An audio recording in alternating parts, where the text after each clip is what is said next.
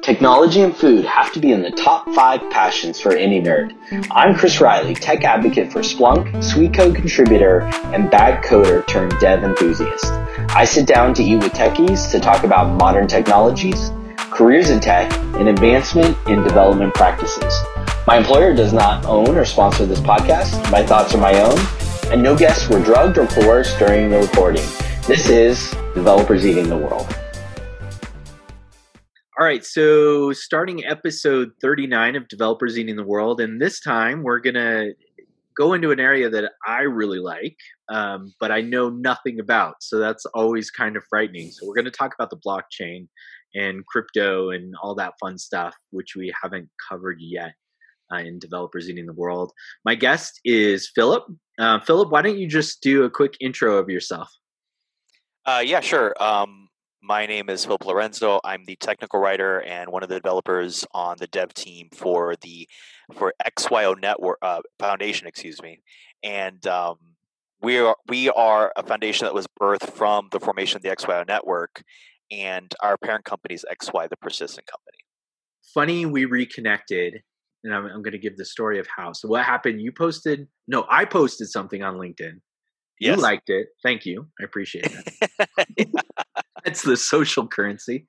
Decided to check in what you were doing, and I noticed you were at XYO, and I've been a user. So I got the fob for tracking my keys or whatever, and downloaded the Coin app, and had fun with the gamification of walking around and getting currency. And I've always been into crypto and the blockchain, but the funny thing is I don't really understand it, and that's one of the things we're going to talk about. But before we go there, we originally met when you were breaking into the whole world of development and cryptocurrency. Can you kind of tell me about your journey into development? Yeah, certainly. Well, I met you when I was in a boot camp, which was pretty experimental looking back, and it was called Learner's Guild. It's not around anymore. I did get a good core foundation from it, but there was a lot of things that we had to do on our own, and I think that was part of the experiment. It was very self-driven. So what happened was in Learner's Guild, there was a group of developers, learning developers, that wanted to get into blockchain, and they were really motivated to get into blockchain. So I don't want to name any names yet, but there's a few guys and girls that wanted to get into blockchain. So we formed what was called the Oakland Blockchain Developers. Nice. And I kind of came into a little later because I was busy trying to just learn how to be a full stack developer. And so when I felt comfortable to get into the group, I did. I did a tutorial session for 60 developers in the Learners Guild main hall. And it was for 60 developers. There was a CTO there and everything. And all I did was put up a Vue front end with a simple DApp element where it just sent a word and retrieved a word over the blockchain. That's it. Over a test net too. It was not over a mainnet or anything like that. And that was like, people got excited. Oh, that's great. That's great. I'm like, I just sent a word and got a word. Great. So that kind of transition and excitement just led me to continue to try to work on it. And then I ended up working for one startup that failed quickly, like really fast. And then XYO found me. So my kind of voyage, and then I, of course, doing blogging work with Fixate and with Sweet Code was amazing. So that also helped me learn as well. But that was my path. It was kind of like, I think about it, it was over the course of 2 years, but it felt fast. So I was like, okay, I did this tutorial, done a few things here. I got hired by one company, they died. I got hired by another company, and everything was fine there. So, see, it's easier for me, I think, to learn a new language than to fully kind of understand the blockchain. And I've dabbled in a lot of areas. So, like on Coinbase, I've been doing staking a lot recently. Almost got taken by a company that started up called Staked Wallet. And I just found out they were fly by night, and they stole like millions of dollars. And I try to keep current on this stuff, but it doesn't. I've done the crypto kitties thing. I'm trying to sell my kitties. It's not going so well. I have 5 kitties. So if you're listening and you want to buy a crypto kitty, I got one. But it's complex, man. So you learn to be a developer and this really kind of complex system. And I think it's complex both technically and conceptually.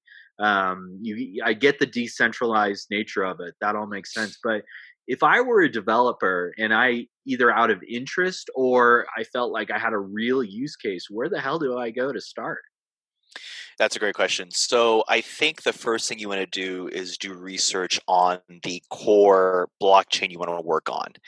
And also, you want to think about what your overall goal is for the solution. So if the solution has to be fully decentralized and use a utility token and all that, then you start thinking about Ethereum or EOS or something like that. And you do your research and you go into the actual websites and you start reading documentation and you start their intro tutorials. I think personally, Ethereum has done the best job of being welcoming to new developers in the space because there's Solidity documentation. There's Crypto Zombies, which is a great tutorial site. There are other resources and there's a deep community. There's Open Zeppelin. So Open Zeppelin, an amazing group, they've developed a core suite of smart contracts that are, it's like a package right out of the box. So you don't even have to think about the low level contracts to write. All you have to think about is your main contract and then the other supplementary contracts and utilize theirs. So in my personal opinion, I think Ethereum is the best place to go to if you're starting in the space because it gives you an idea of what a DApp is supposed to be because other blockchains may not be DApp based at all. And so there are a lot of times it could be payment mechanisms or have some other utility that may not be familiar to you. And I think also that documentation does a good job of explaining core concepts of blockchain while not scaring you too much. To expand on that even more, I've gotten a kick out of Coinbase's kind of training. They have some training videos where you can go through the training and you get some currency. And what's been interesting about it for me is the number of currencies out there is tremendous. It's kind of shocking. And you have to ask yourself if you want to invest in them, how do you know which one's going to be around for the long haul? And I've been personally kind of basing it off of the description of the use case of the currency. Yeah, use case is so important, by the way. I can't stress that enough. Besides the gold, which is Bitcoin, the core ones, which are Ethereum, XRP is still pretty popular. Ripple's still pretty popular. Stellar's great if you want to look at emerging economies and using cryptocurrency to develop those. When you look at other coins, you want to look at that use case. What is the use case of this product? What is it supposed to do? And I think that's a great place to research. Yeah, so the currency I've been really into, and I can't even pronounce it correctly, it's XTZ, Tezos. Okay. And I think, like you said, the use case, the part that I enjoyed about it is, so they offer staking. So the owners of, I don't even know the right terms. But anyways, they have a methodology for voting on changes to the protocol. And I thought that was really cool. Plus, they're one of the few currencies that offer staking, and that's, relatively attractive from an investment perspective. Well, it's good that they have an idea of governance, right? Governance over contracts and also how changes to the protocol are made. As long as it's all transparent, I think that's the key. I think as long as the process of voting new standards to a particular protocol is transparent, and because the idea of decentralization is transparency, and even though not everything's transparent. I mean, we do want to have some kind of privacy, and we do use encryption and all that, but you do want to have transparency as far as the history of transactions, what has been done, and all that. And I think that proof of stake now has either a reward or a punitive measure. So all of a sudden now, if I have a stake involved, then I have more incentive to be a good actor. Then I have more incentive to have a proper vote. Then I have more incentive to, right? So that's why proof of stake has become more popular. Ethereum 2.0 obviously is going to move to staking, from what I understand. Bitcoin has its purpose, but I think that staking protocols are going to be definitely a way to go. Yeah, that's interesting. And I think the recent halving of the Bitcoin is certainly bringing people's attention to potential other currencies. Back to like development. And there's so many cool creative applications. There's a few that I've had related to content creation. Well, what are the things that you're working on today? Because it's even more complex. It's one layer even more complex, which has to do with geolocation stuff. So XYO Foundation is a core technology that is trying to utilize, it's essentially trying to interact with the real world and blockchain.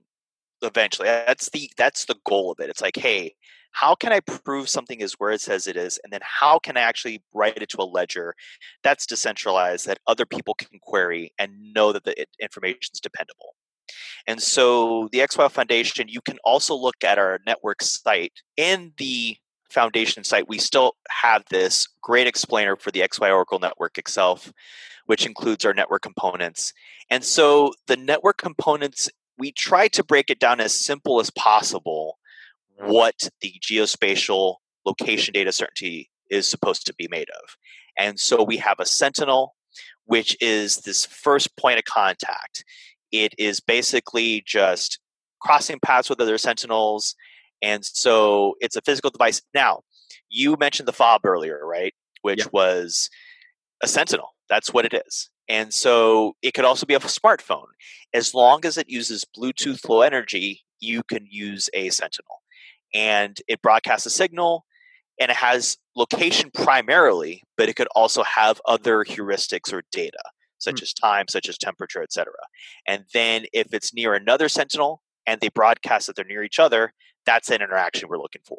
And so that is called the bound witness. And the bound witness is the primary core thing that needs to happen for this whole thing to work. Without bound witnesses, without one sentinel, which is presenting location, with another sentinel presenting a similar location, with et cetera, without that, we can't have certainty. You're depending on multiple reports of something to coalesce together. And that's just consistency with a consensus idea. So, for example, proof of stake is a consensus idea, right? Or other blockchains are dependent on consensus. So what is the mission of the foundation? So the primary mission of the foundation, that's a fantastic question. And it's presented on our website, but it's really important from my end as a technical writer and someone who's communicating this beyond just the development work that I get to do. It facilitates education, research, and continued development of that protocol to increase understanding of the public benefit of an incentive-driven geospatial location network. And to break down that last sentence or that last part of the sentence, which is increase understanding of the public benefit. So the public benefit of incentive-driven location network, quite simply, is are you being truly incentivized for the location data you're providing? So when Google services, when Apple services uses your location, yes, you're given services, but there's some compromise you have to make, which is making your data available to advertisers, especially in the case of a Google service, for example. And so what is the true benefit that you're getting from using your location in a network? Because your location is going to be communicated regardless. The minute you turn on the smartphone for the first time and you enable location services to use with Google Maps, ta-da, that's it. You've just enabled your location data. And so what real direct public benefit do you have? What direct benefit do you have? And we look at incentive-based solutions, and we also look at other public benefit solutions. I think that's the whole point. We want to have a dependable geospatial location network, which is incentive-based, that gets all people interested in contributing.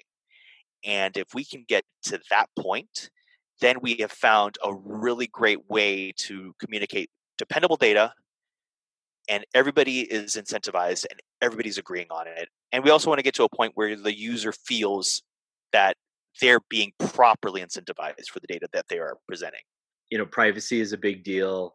And right now, the conversations about using geodata for a lot of expanded like contact tracing and so forth has come up. So I'm sure everybody sort of thinks about this. So you have an initiative to get people involved, and I'm assuming one of those audiences you're trying to reach are developers, right? You want them to correct protocol into their mobile apps? Yeah. So ideally, we want to get more developers involved in at the very core with mobile apps and just getting the bound witness protocol into their application. This does not necessitate you having to think about the blockchain part of a solution yet, you can technically use the bound witness protocol to get the BLE devices to come to a consensus on a location and then just pass that off to a centralized server to at least make it incremental without having to make it decentralized. We worked with the Women's Institute in Baja California on a solution called Mujer Segura, which is an application that is meant to provide a proof of location track for women in peril. And so the idea is that they activate it and then bound witnesses start shaking up with other BLE local devices. And that's still in active development, but that's an example of an integration that does not have a blockchain endpoint in the service of helping a woman get out of danger, and that's not decentralized yet. And so we have an SDK guide for that, which kind of gives you a conceptual reading opportunity so you can understand the protocol, and then it goes into what the SDK can do, which includes scanning, which includes a plug-and-play client-server relationship, starting the bound witness, and then sending the bound witnesses with a complete payload. Complete payload being, the heuristics, the location, any other data that sensor, that BLE sensor can gather and that you need for your solution. And that has been the primary focus of trying to get developers more involved in using this for mobile applications. We are shaping up our Node core again, and that's more for bridging and for any web applications. But for now, we're really trying to keep people focused on the mobile side because the smartphone is the ultimate sentinel and bridge. And the benefit of joining the blockchain, is it the privacy that you gain for the payloads and the bound witness relationships? If your solution needs it, if your solution needs for the bound witness protocol to start utilizing that archivist diviner relationship on a blockchain, that's a case-by-case basis for that development team. That's a decision they're going to have to make, which is how do they want their data stored? And the blockchain presents a great opportunity for persistence of storage. In other words, if one server goes out in a blockchain, you have 20 others that have made a copy of it and that you're able to depend on, right, to draw information, to query information from. But it's ultimately up to the development team. I think, though, that for security, yes, I again, it goes back to the fact that blockchain, what it does so well is it creates so many points of interaction, especially for data, that you can't take it out. You can't DDoS a blockchain. And then, of course, eventually, if you want to involve cryptocurrency, if you're excited about that and excited about using that as an incentive mechanism for different parts of your app or DApp solution, then of course, yeah, you want to start thinking about integration of a blockchain solution. We're still in an early stage in all this, by the way. I definitely want to encourage people that are getting into the blockchain, whether it's a development team or whether it is an individual person of interest. We're still super early in this because scalability is another issue that's going to come up. So again, blockchain right now, transactions are speeding up, but they're still relatively slow compared to a centralized solution. And so you have to think about scalability as well. You can't just tell yourself, oh, okay, I'm going to do this blockchain thing, check it out. If your end user has to wait more than 5 minutes for a transaction, that doesn't work. It strikes me that there has to be a ton of AR, VR, and gaming applications of this, especially when games are serving up ads, but also have like in-game currency, all sorts of interesting things. Is the technology that you guys created, is it open source? It is open source. So here is our GitHub. This is where everything is open source. Each repository free to look at, free to interact with. If you're a developer listening right now, the best way to go ahead and contribute to the network development is to go ahead and first create an issue and then do a pull request against an issue by forking one of the repos. If you are Android and Swift specific, I would encourage you to just go to the XYO SDK and start there. The SDKs are going to be used for our Changemaker Challenge. And so we're really excited about that program because that is related to contact tracing and pandemic-related wellness solutions. So yeah, there's a lot of good stuff on here, and it's all open source. So yes, show us the Explorer, and then explain, what is the purpose of an Explorer to begin with? Right. So, okay. So in our case, if we think about the concept of Explorer, for example, in Ethereum, you have Etherscan, right? Which is etherscan.io, which is a blockchain explorer for the Ethereum network. And that will allow you to go in to see transactions, to see actual converted ABI data with a hash, a transaction hash, and say, okay, some address sent some address money, right? So in this case, our Explorer app is more based around geospatial location data as opposed to transactions. So this primary, when you go into the Explorer app for the first time, if you don't have any devices on the XYO network, you can do a world map, which allows you to see with heat maps what bound witness activity is happening. And then you can kind of zoom in and kind of see how bound witness activity is happening. But there's also queries that you can make. And queries we have available down here, which uses GraphQL. But luckily, the only thing you need to do is enter this primary attribute, which you're looking for, whether it's hash, whether it's near, whether it's a recent. So if I go ahead, if I do a where query, right, and I enter a public key, and then it'll tell me a location of where a particular node is. So if you know the public key of a Sentinel, of a bridge, of any of those devices, you can track at times when it bound witnessed. And then you could also look for other bound witnesses around the same area. So if you go through the Explorer app, we're just having Sentinels interact. There is no temperature field right now. There is no pressure field right now. There is no other information because it's not specific to a use case. So with the Explorer app, you're just trying to figure out, okay, how many bound witnesses are happening, how many are getting bridged, et cetera, right? So that, I think, is the more important part of this Explorer, which is just to figure out if things are actually bound witnessing. So there is definitely a lot of fascinating information as far as how active the network is, gives us an idea of where use cases can actually be implemented. And just as a contrast to Etherscan, again, Etherscan, while it deals with not a heat map, it certainly is a state of the health of the network. It's just to say, hey, this is how many transactions are happening. The good and the bad of what you all are building is the amount of applications seem tremendous, and especially right now, I think the types of things that could be built are just amazing.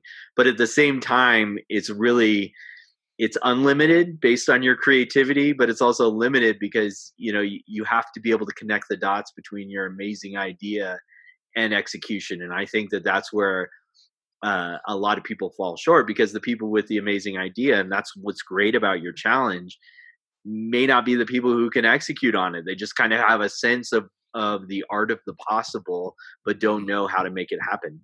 You're speaking to something really like unspoken in a sense about blockchain, right? About like actually working on networks is, can I do this? Can I actually create the solution? Can I actually implement this complex, low-level idea?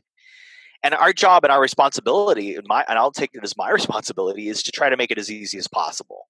And then again, you can measure easy as a spectrum. You can say, okay, what do you mean by easy in what context, right? But we try to make it almost plug and play. I want to start a new node. I want to get some bound witnesses.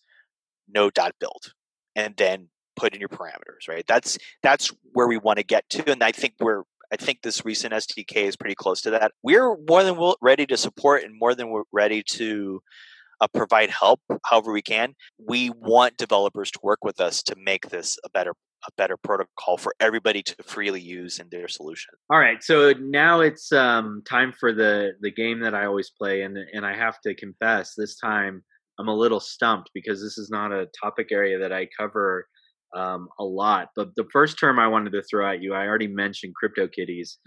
So I wanted to get your take on crypto assets. So if we think about assets, every block is supposed to contain either a reference thing or something, right? And so, for example, if we think about IPFS, Interplanetary File System, where it has a reference hash to more information, or if you have a reference hash to a given set of off-chain assets. With non-fungible tokens, you have something that can represent a value to you. So, for example, CryptoKitties is a crypto asset, and it's an NFT. It's a non-fungible ERC 721. The idea of that ERC 721 or that non-fungible token is that it is a representation of a given asset value, right?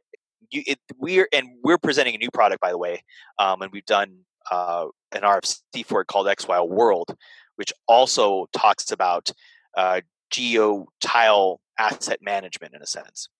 Crypto assets can get really complex as far as what it represents to you and what it represents in value. Start off with just holding cryptocurrency itself and think of that as an asset, right? Think of that as a long-term hold asset. They're also used for baseball. I believe MLB's been using ERC 721s for baseball cards. And also there is smart assets, which the idea of crypto assets is definitely what you make of it. What is the value for you?